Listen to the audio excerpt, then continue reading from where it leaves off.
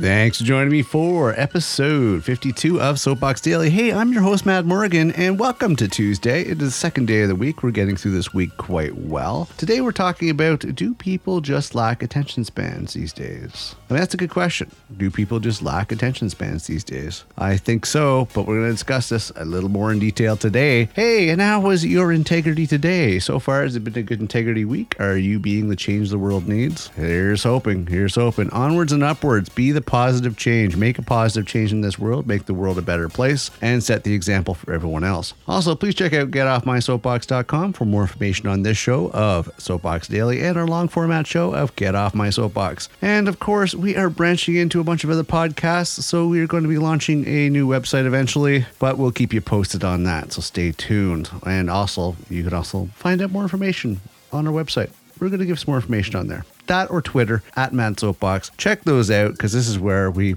keep you informed of what's going on. So let's get on to today's episode. Today's episode is a curious one, and it's a good one because I've seen it. I've seen it in my teenage daughter who, shiny. She gets easily distracted, can't focus on stuff. But let's get into some details when it comes to this. Did you know? Okay, so the average attention span for the notoriously ill-focused goldfish is 9 seconds. But according to a recent study from Microsoft, people now generally lose concentration after 8 seconds. So look at that. A goldfish has more of a focus time.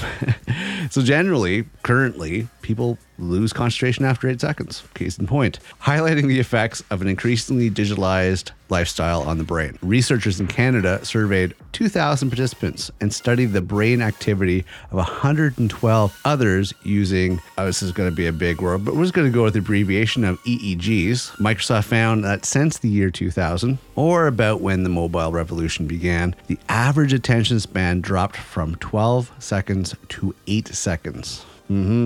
That's true. And who says technology is good for you? So, heavy multi-screeners find it difficult to filter out irrelevant stimuli.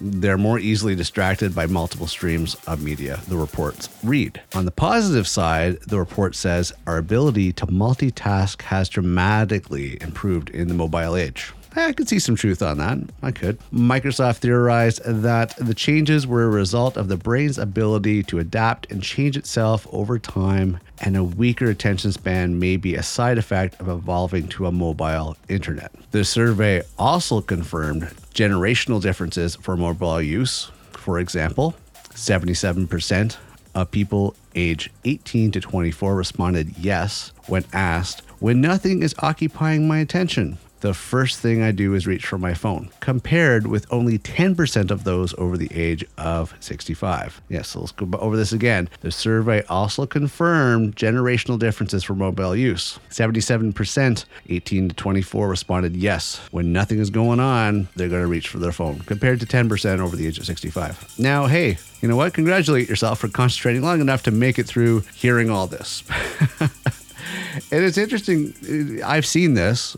I mean, I guess they have a way to sort through a lot of it, but the problem is that when they're not looking at technology, when they're not looking at their phones, when they're not doing all that stuff, they don't have the attention span in the real world. Because if you go beyond the actual phone, if you go beyond those elements, if they lack the attention span, that's going to cause problems for them. Think about it in the workplace. Think about the workplace where they don't actually use technology. What are they going to do? They won't be able to hold their focus for a certain period of time. How do you focus on stuff when you have a project, when you're working with a team, when you're trying to actually do something with detail? That's the concern when it comes to attention span. But hey, you tell me what you think. Go over to Twitter at Mad Soapbox and let me know what you think. What are your views on these particular statistics and these particular studies? I'm curious. Frankly, I know for a fact that there's a small percentage of stuff that doesn't get filtered out when it comes to my daughter. She's addicted to TikTok. She's addicted to online and Instagram and all that stuff like that. And it's like generally doesn't absorb